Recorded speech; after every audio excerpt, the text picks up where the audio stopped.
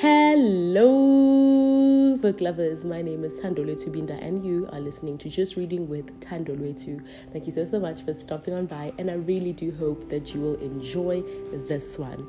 Now, before we even get into it, please don't forget to tell a friend, to tell a friend, to tell another friend that we are just reading with Thandolwethu.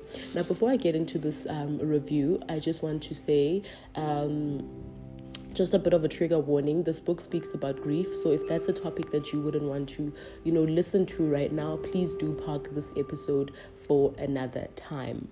So without further ado, let's get into the review. So the book that I'll be reviewing today is titled The Grief Handbook, and this book is by Bridget McNulty. And just a bit on how I actually got this book. I won this book in an Instagram book giveaway, and this giveaway was by the author herself. So I was so excited when I won it, but also I was just like, God, what are you telling me now? What is it that you want me to know right here, right now? And when I received the book, the author had included so many cute little things, some of which I only got to understand as I got to reading the book. So I was very, very grateful for that. Shout out to her. Anyway, so this book was published in 2021, so it's fresh out of the publishing house. And my rating for this book is 3 stars. So there's a couple of things that I think are worth noting even before you delve into the book. And the first one, which the author also makes mention of, is the fact that there is no one-size-fits-all approach to dealing with grief. We all deal differently. We all go through it differently. We all feel different things at different times, and that is perfectly okay. The second one, I think I would definitely say that it may not have all the answers that you want. So don't actually go into it expecting to get answers, because you might not find them. And I actually think no one has the answers. When you are going through grief, you have so many questions, but to be quite honest, no one can really, answer those questions for you. And I think the third one is I'm definitely sure that it will teach you a thing or two. That I think is a given. You do stand to learn a thing or two. And last but not least, I think more than anything, it just shows you that you are not alone. So don't be so hard on yourself. And I think that's why I appreciate, books that include personal experiences, because it really does, show you that you are not alone. Okay, so let us get into the things that I actually loved about the book. So I actually, I actually appreciated, the fact that, like the name suggests, it is a handbook. So it is short and sweet. The second thing that I liked was the fact that it includes pictures to color in, which I definitely found to be so therapeutic. And I actually didn't know I needed them until I actually started coloring, until I actually started sitting there and, thinking, oh my goodness, what color will I color this flower? What color is water? What color is, and, it was fun. It was a great exercise, and I definitely needed it right there, right at that moment.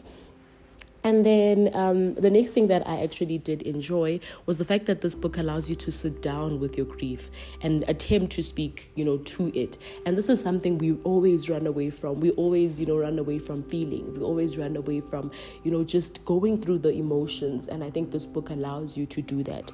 But what I also appreciate about this book is it gives you a break.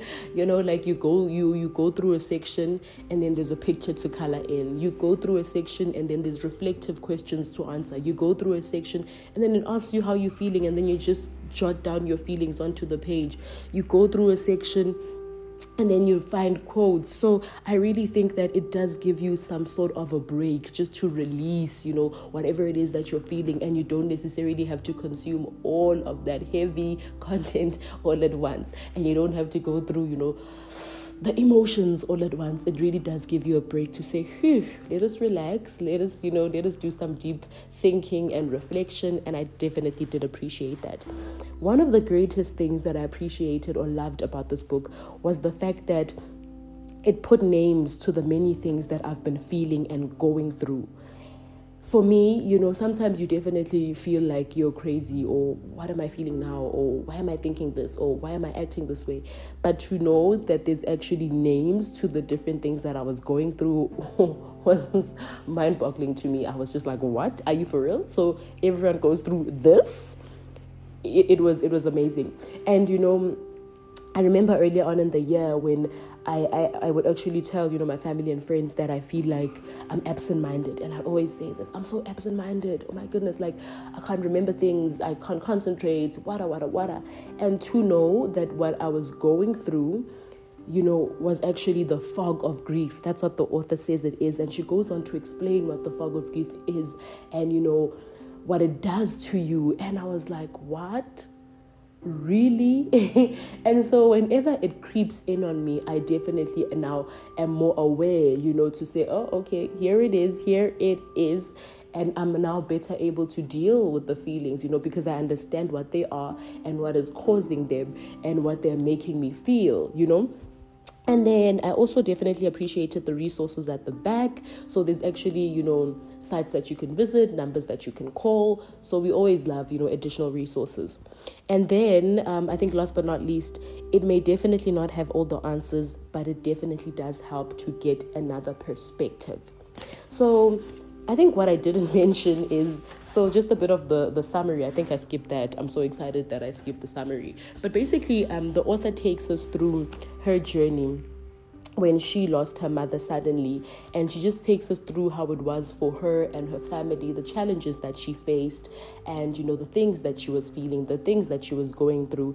And I think what I appreciate the most is that she gives us her personal experiences, also including expert psychological insights and practical advice, and this actually helps you to navigate your grief in your own way. And I think that's very important. So she's not saying do it like me, but she's saying, hey, look, this is what I was going through, this is what I was feeling, and this is what helped, and this is what psychologists say might help. But then again, remember, there's no one-size-fits-all approach. Do it your way, go through it your way, And then there's a couple of things that I want, to unpack. And these are, some of them are points, some of them are advice, just a couple of things that stood out for me in the book. So the first one is directly from the book. She says, it seemed impossible that the world could continue as if nothing had happened when I no longer had a mom.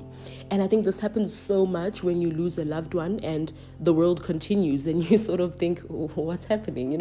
Why isn't everyone else's life at a standstill? Why do I feel like I'm the only one that is confused and lost and, at a standstill? And you just feel like, how is everyone continuing with life? But I always think it's very important to understand that although we have lost and although we are going through a loss, the world is actually still moving. Life is still going on. And it helps to just, give people, and allow people the chance to go on with life, because what else is there to do, right? And then she actually includes some things that could actually help when you are going through it, And she says, treat yourself gently, don't have late nights, move your body. So jog, run, take a walk, dance around the house, exercise, whatever it is, but move your body. And also, lastly, she says, do not question your feelings. And I think things that worked for me that I would like to include is just, firstly, don't deliberately trigger yourself. And I think I do this so many times where I just sit and I force myself to feel the feelings, and when they just come on their own, sometimes I suppress them so much. But I realize if I can deliberately, trigger myself, then why can't I feel when the feelings want to be felt? So I think don't do that. I really don't. I don't believe that's healthy. I mean, I'm no expert at this, but I really don't think that's healthy. So when the feelings do come, do feel them, but don't deliberately trigger yourself.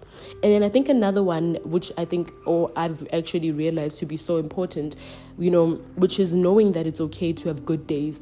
At first I'd always question myself, why am I feeling this way? Why am I having a good day?